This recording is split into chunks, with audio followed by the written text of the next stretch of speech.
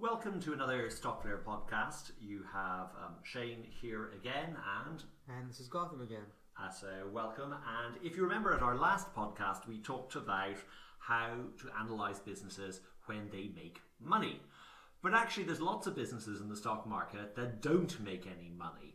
So it's not very easy to think about how do you look at those businesses. So today we're going to explore ways for you to look at these strange beasts, whether they be very young businesses, whether they be very troubled businesses, whether they be businesses that run ups and downs of cycles, and for you to look at those and work out how should you analyze these businesses. Well, at least how do we analyze these businesses? Yeah, so on this podcast we'll talk about 3 different scenarios where you'll find companies are losing money.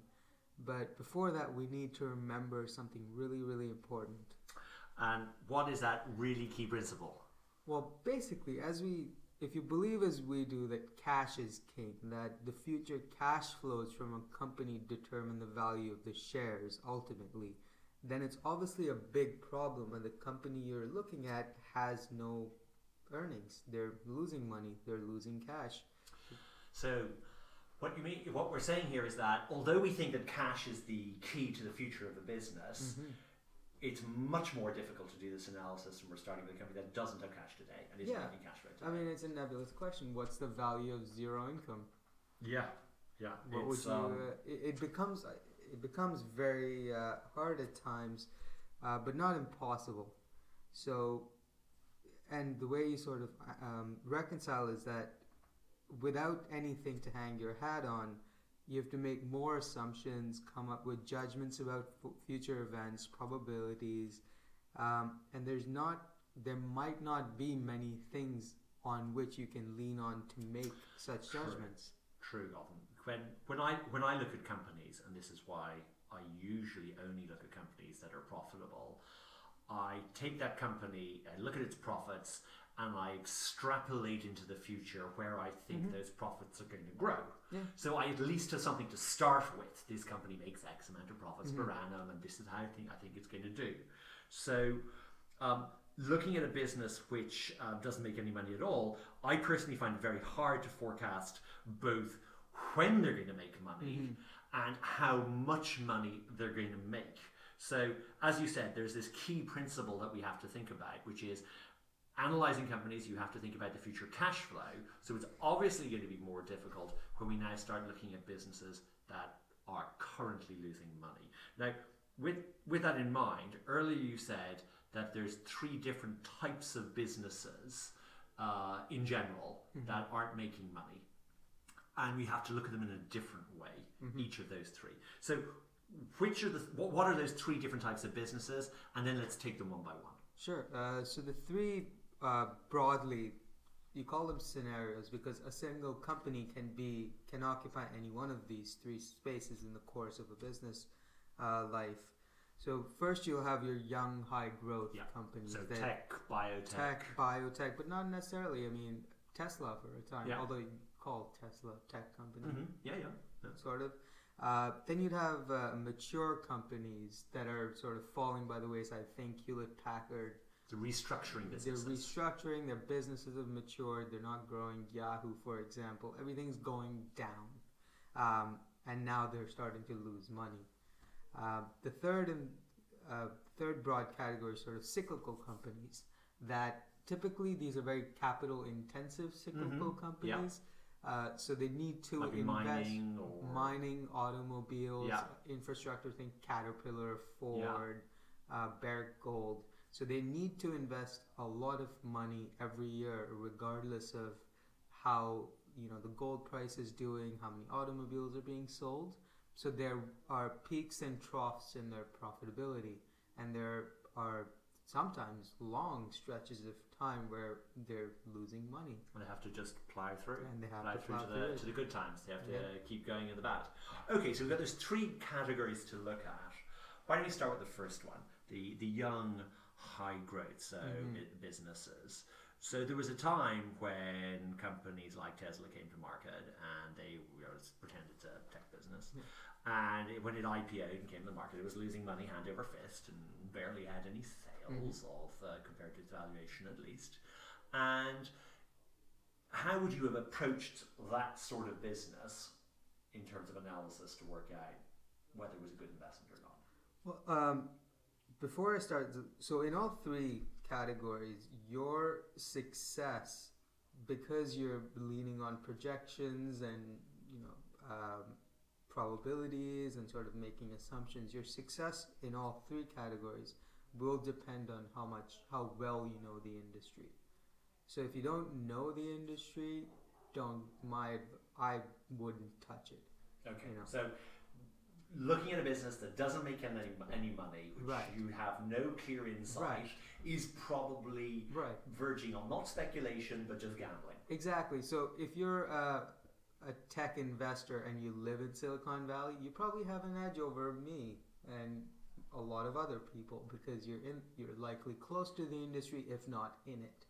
So it's an edge, and that's sort of something you need to have because you are making these assumptions. So in the case of young high growth companies, at that point, once you have that mindset, the process is somewhat similar to what you'd be doing for a profitable company. You're looking at the product they're hoping to sell or have started selling now. What space they're selling into and how big that is. So if this is Uber, for example, Uber has been around for 6 years. They're still losing money hand over fist. So you say, okay, what does Uber do? Well, it started out as a car sharing thing. So if it's a car sharing thing, you'd look at something like Zipcars, Car2Go's. How big were they? What were they thinking that their market size was? But now that Uber sort of, it's car sharing, but it's also a taxi, but it's also a rent-a-car. So you start saying, okay, so now the sum of those three industries is sort of the potential for Uber. And you start projecting. I'm always. I know everybody likes to look at this, what you might refer to as top-down approach of how big is the pie, how much of the pie can I get, and what is the value of that. I understand the value of that in a very broad brush approach, but I personally much prefer saying to myself, this business did 50 million of sales last year, 150 million of sales this year. It should do X, Y, Z in the next 3 years. And then I have to say to myself, businesses in this industry can do, say, a 20% margin, which would mean the following valuation and profitability, and then look at those potential profits in the future and think about those. There's examples, Etsy, Box, Fitbit,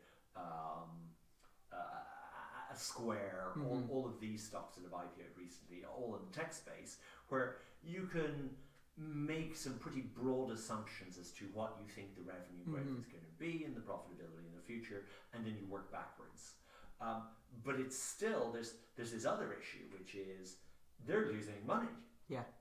Do they have cash on the books to cover the hole that they're going to burn for the next 2-3 years to get to profitability? And it's not just the hole, because a lot of these companies, especially in the sort of tech space, they're losing money for one of two reasons. They're either paying a lot of people a lot of money, so they're negative on an operating level. I hope not. Well, generally is the case, I find. Although I admit I haven't done sort of a rigorous analysis of this, but generally I find it's selling and general admin expenses where everything sort of falls by the wayside. The other, for something like a Tesla, is just capital expenditure. So if you are, looking for a company like Tesla to grow from 50 million in sales to 100 million, well, that means selling twice as many cars. Well, that means putting in, as much money as they have to this point, which means this amount in losses for the next foreseeable future. And that's sort of how I would tend to look at it is, okay, the reason I sort of take a top-down approach is because, well, it's kind of easy. because if you It is easy. You just say the car industry is worth $1 trillion. And most 10Ks they can get 10%. Right, and most 10Ks will tell you what management thinks they can get. Yeah. And that you can have sort of a consensus on from other analysts, from media reports. So it's fairly easy. Whereas if I say, Uber wants to double its business size in the next year, well, like, okay, that's great. Well, I don't know what that's going to take or how you're going to get there. But, okay, assuming you do that. So it's just an assumption, although I'm making another assumption. It's all, like I said, it's all a bundle of assumptions, and your assumptions versus my assumptions, exactly, whether it be top down or bottom up, will only be as valuable as the assumptions themselves. Exactly. And if you don't know the industry, and you don't work in the industry, or you don't know somebody who works in the industry, you're really making a very big stab in the dark. As you can see, there's a reason why like most of the companies I buy sell milk or rent apartments. Okay, well, let's leave the world of high tech and high growth and now talk about mature businesses who are suffering. So when I think of mature business for suffering, and you mentioned Hewlett Packard and that industry, they're not actually losing money, so that's a bit mean of you to mention that. But let's take businesses which have gone into a problematic environment. Something has gone wrong in their industry, wrong in their cost structure, and as a result, they're no longer making money. For me, when I look at these quasi-mature businesses, I have to say to myself, is it a one business line business or is it a multi-business line business? If it is a one business line, and it's really doing a one-trick pony, I get very worried because it's not that there is a cash cow which is saving a broken business. It's that there's something fundamentally broke in the business, and it's a matter of looking down and saying, if the sales are going down, can they cut the bleeding? And if the gross profit is negative, if the operational profit is negative, you have to work out, is this core business actually sustainable and savable? It probably is, because it wouldn't be on the stock market anymore, or it would probably have died much quicker than you would have worked out and burnt through all of its cash. So we can look back, for example, let's take a horrible example of Kodak. Kodak, they could have turned the business. They could have saved this business, as they were some of the people who had the very first inventions of digital cameras, and they never pursued it. Can the business right itself? And then it's a matter of saying, if this business can right itself, to me, I say, how small will it get? And how de minimis will its profits be in that small size? And if I forget all the losses that are happening to now, and I understand what the slimmed down business would be, and the cash flow that slimmed down business can generate, is it worth investing in? And what sort of margin of safety do I have? That's what I think about when it comes to a one-line business. If it's a multi-line business, I like to look at within those multiple of lines. Again, Hewlett Packard doesn't lose money, but it had two business lines: Pure Computers, it had consulting, it had a very business, and a very hardware business. It's now split into two as its solution. Is it possible to separate the businesses? And also, will management, even if it is possible to separate the businesses, will they actually separate them as well? So I like to look at these businesses firstly from are they sustainable, or within them, is there a sustainable part to the business? And then try and value that sustainable part of the business and ignore the rest, or discount the rest. How do you approach them? Well, I'll go by way of example. So the two companies that I follow that sort of would fall into this category is Bombardier and BlackBerry, for example. Okay, BlackBerry, pretty... Right, and that goes well-known example. Well-known example. They were a one-line business. They have since become a sort of pseudo two-line business. Okay. And they're now trying to become a three-line business or a two-line business, wherever that falls. But the way I would look at it is exactly what you said.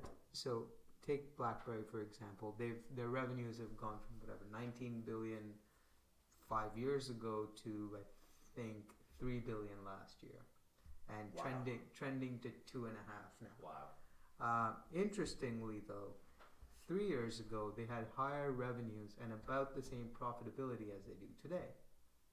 So in terms of absolute dollars, their margins that have they're making the same absolute dollars, but on a percentage basis of their revenue, they're making more money. Yeah. So Yeah. that's So sort they of jettisoned the loss-making revenues Exactly. or zero margin business, exactly. which So- is a good thing. and that's what you'd hope these companies are doing. So if this is BlackBerry circa 2011, 2012, you'd be looking at the company trying to get a sense of, okay, so they had 19 billion 2 years ago. They're now running at 6 or 7 billion. What's gone wrong? Like you said, what's the company said they're doing to fix it? Have they done any of those things? Because at this point, and basically, again, another thing that you're relying on in all three scenarios here is the quality of management and Of whether course. or not management can do what they say. So there was a period of time in BlackBerry where they would constantly project, the ship will be okay next quarter. We will ship more units a year from now, and they kept missing all of those marks.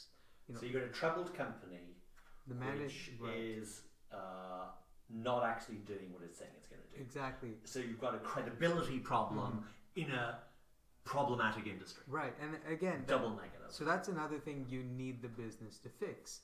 And then you say, okay, so if the management is the problem here, can the management be removed? And if you take the example of Bombardier, that was ridiculously hard because the family still owns 50% of the company and they are loath to give that up. The government of Canada has actually basically come out and said, we won't bail you out unless you change something. Bay Street, which is Canada's Wall Street, came out with much the same view last week or early this week, and they don't. So if it's a Bombardier and you've seen them basically make no money for the last 15, 20 years now, while the management has been the same, there's been no change of the board, no control changes, that's another sort of negative where you'd say, okay, so if this is a business that is falling, you think the industry it operates in is not undergoing a similar decline. So Boeing is doing fine, Airbus is doing fine, for BlackBerry, Samsung's doing fine, even the bit players like Asus and all Huawei, they're all doing fine. It's just this one company. That's really interesting. So when you're looking at these mature companies in the throes of this problematic, losing money, looking at them and saying, oh, are they unique themselves in doing badly, or is it their industry that's doing badly? Which, of course, we'll come on to in the third section. Right.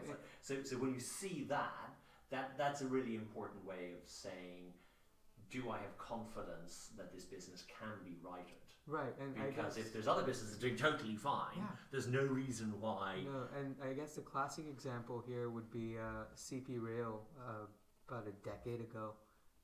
Freight business?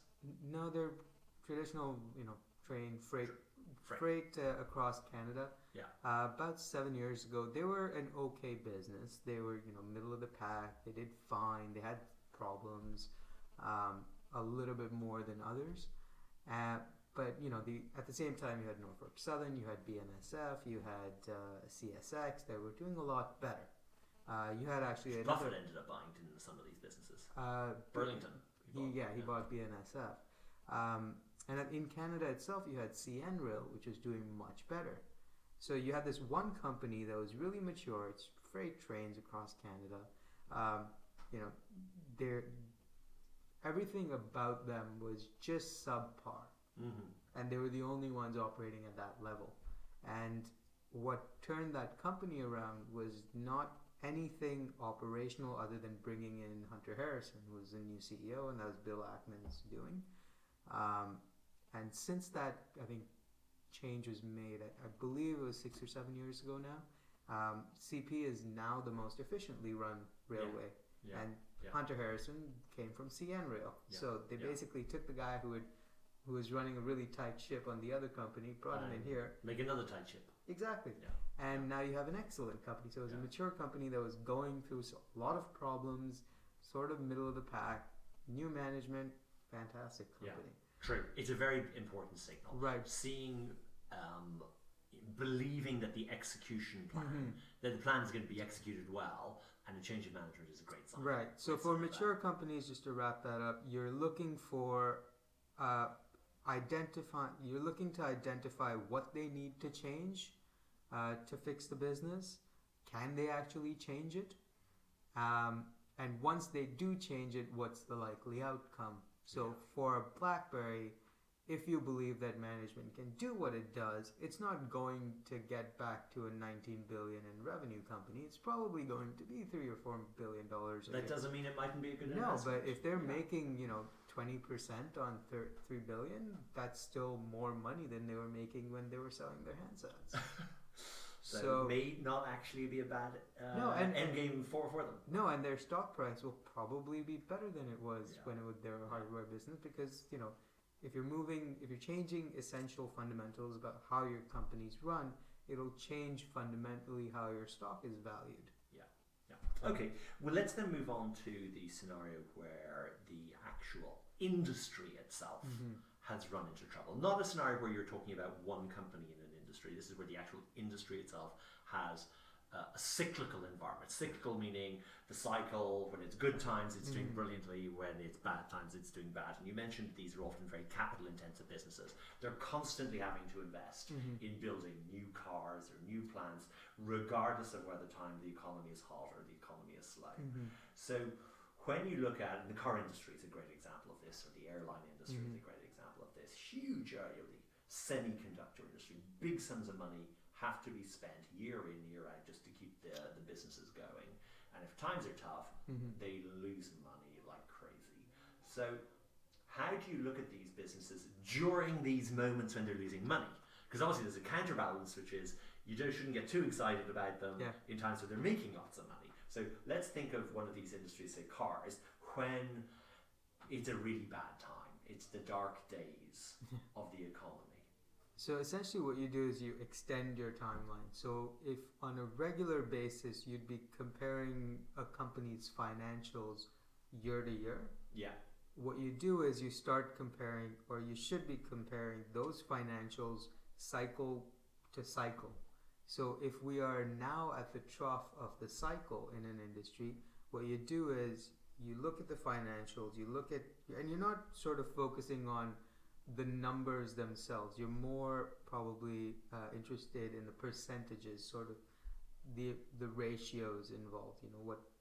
What are the gross margins? What kind of growth is coming, rather than the absolute dollars and pounds being spent. And you take that and you compare it to the same company, if possible, when the cycle was at its trough the last time.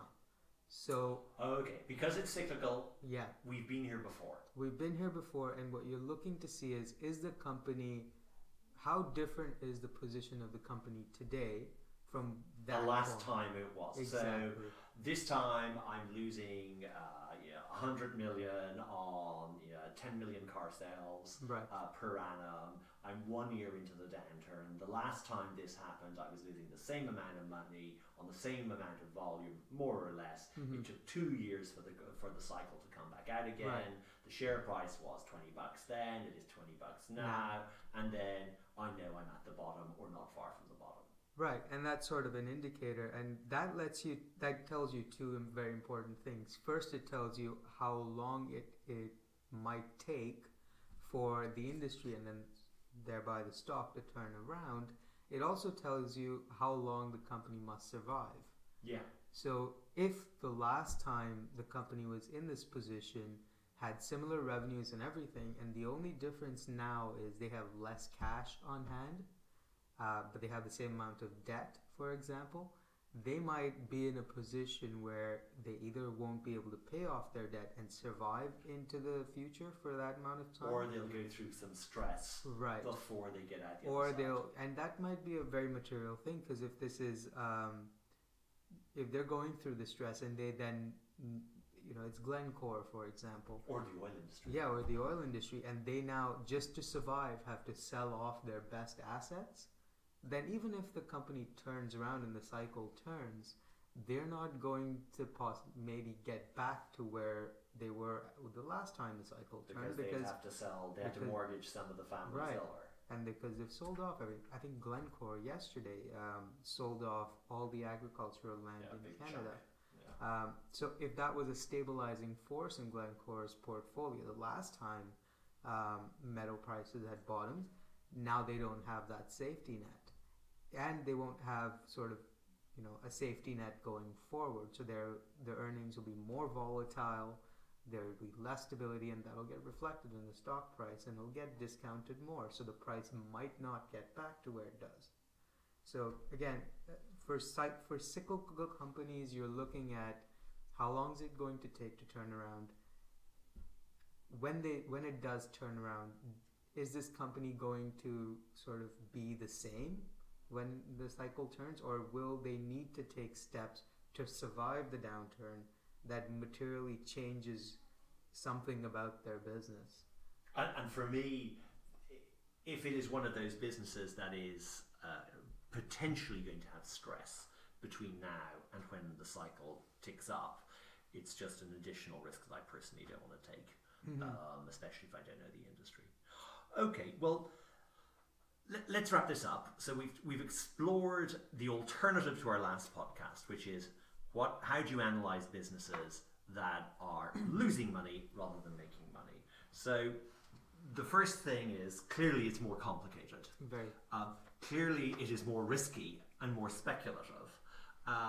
And within that, we've looked at the three different groups: very young and mature, very young businesses, which are high growth. There's mature businesses who themselves are troubled in an industry that may be okay, and then finally these cyclical businesses. So by the sounds of it, the very first thing that we need people to remember is, firstly, when you're looking at these businesses, is there sufficient cash or access to cash to make sure they make it? Exactly. That's the very first thing that people need to think about. The second thing people need to think about is, do you actually know this industry? Do you have any insight into this industry? Because if you don't know the industry, your ability to make these more complicated forecasts and predictions for this business aren't as good as somebody who does. So you may just be being totally stabbing in the dark if you don't really understand the business or the industry or have an insight. And then finally, one of the really, really key things is the execution plan of the management and your trust in the management. That's the same for any investment, but it matters specifically more here for this, because these companies don't always have, they don't have the cash flow to facilitate mistakes, to smooth over mistakes. If they make mistakes and the management doesn't change the business, doesn't grow the business, or doesn't have the ability to manage its way through, then you're going to find that your business is going to be going through some stress, and that ain't going to be of any use to your investment. No, and I mean, there's a very big temptation to buy into these companies because they are more risky. Their returns are, if not higher, then they tend to be sharper. When the cycle turns in oil, like we saw in the past 2 months, when the oil price ticked up, the price went up, I think, 10 or 20%. Companies ran up 100%. Seadrill, I think, doubled or tripled within a couple of weeks. So there's a temptation to buy these companies when everything is going bad. And if you are interested in that, what I have always fallen back on is an ETF, because that sort of mitigates your management risk, that even if a single company within this industry, and this sort of worked better. So this is in the cyclical group. It works best for cyclical in a cyclical companies. group. If you think in the cyclical group, there's the potential for the cycle to change. An ETF is a good way to play it. Yeah, because it diversifies away from a lot of company-specific risks, and you're essentially then taking a bet that whatever the overarching problem is with the industry will eventually turn around, or is now turning around. Okay, great. Well, thank you very much for the time today, everybody, and joining us on this Stockflare podcast. Again, please send us messages, what you thought on today, and on any ideas that you'd like us to cover in our upcoming podcasts. Really appreciate you joining, and many, many thanks.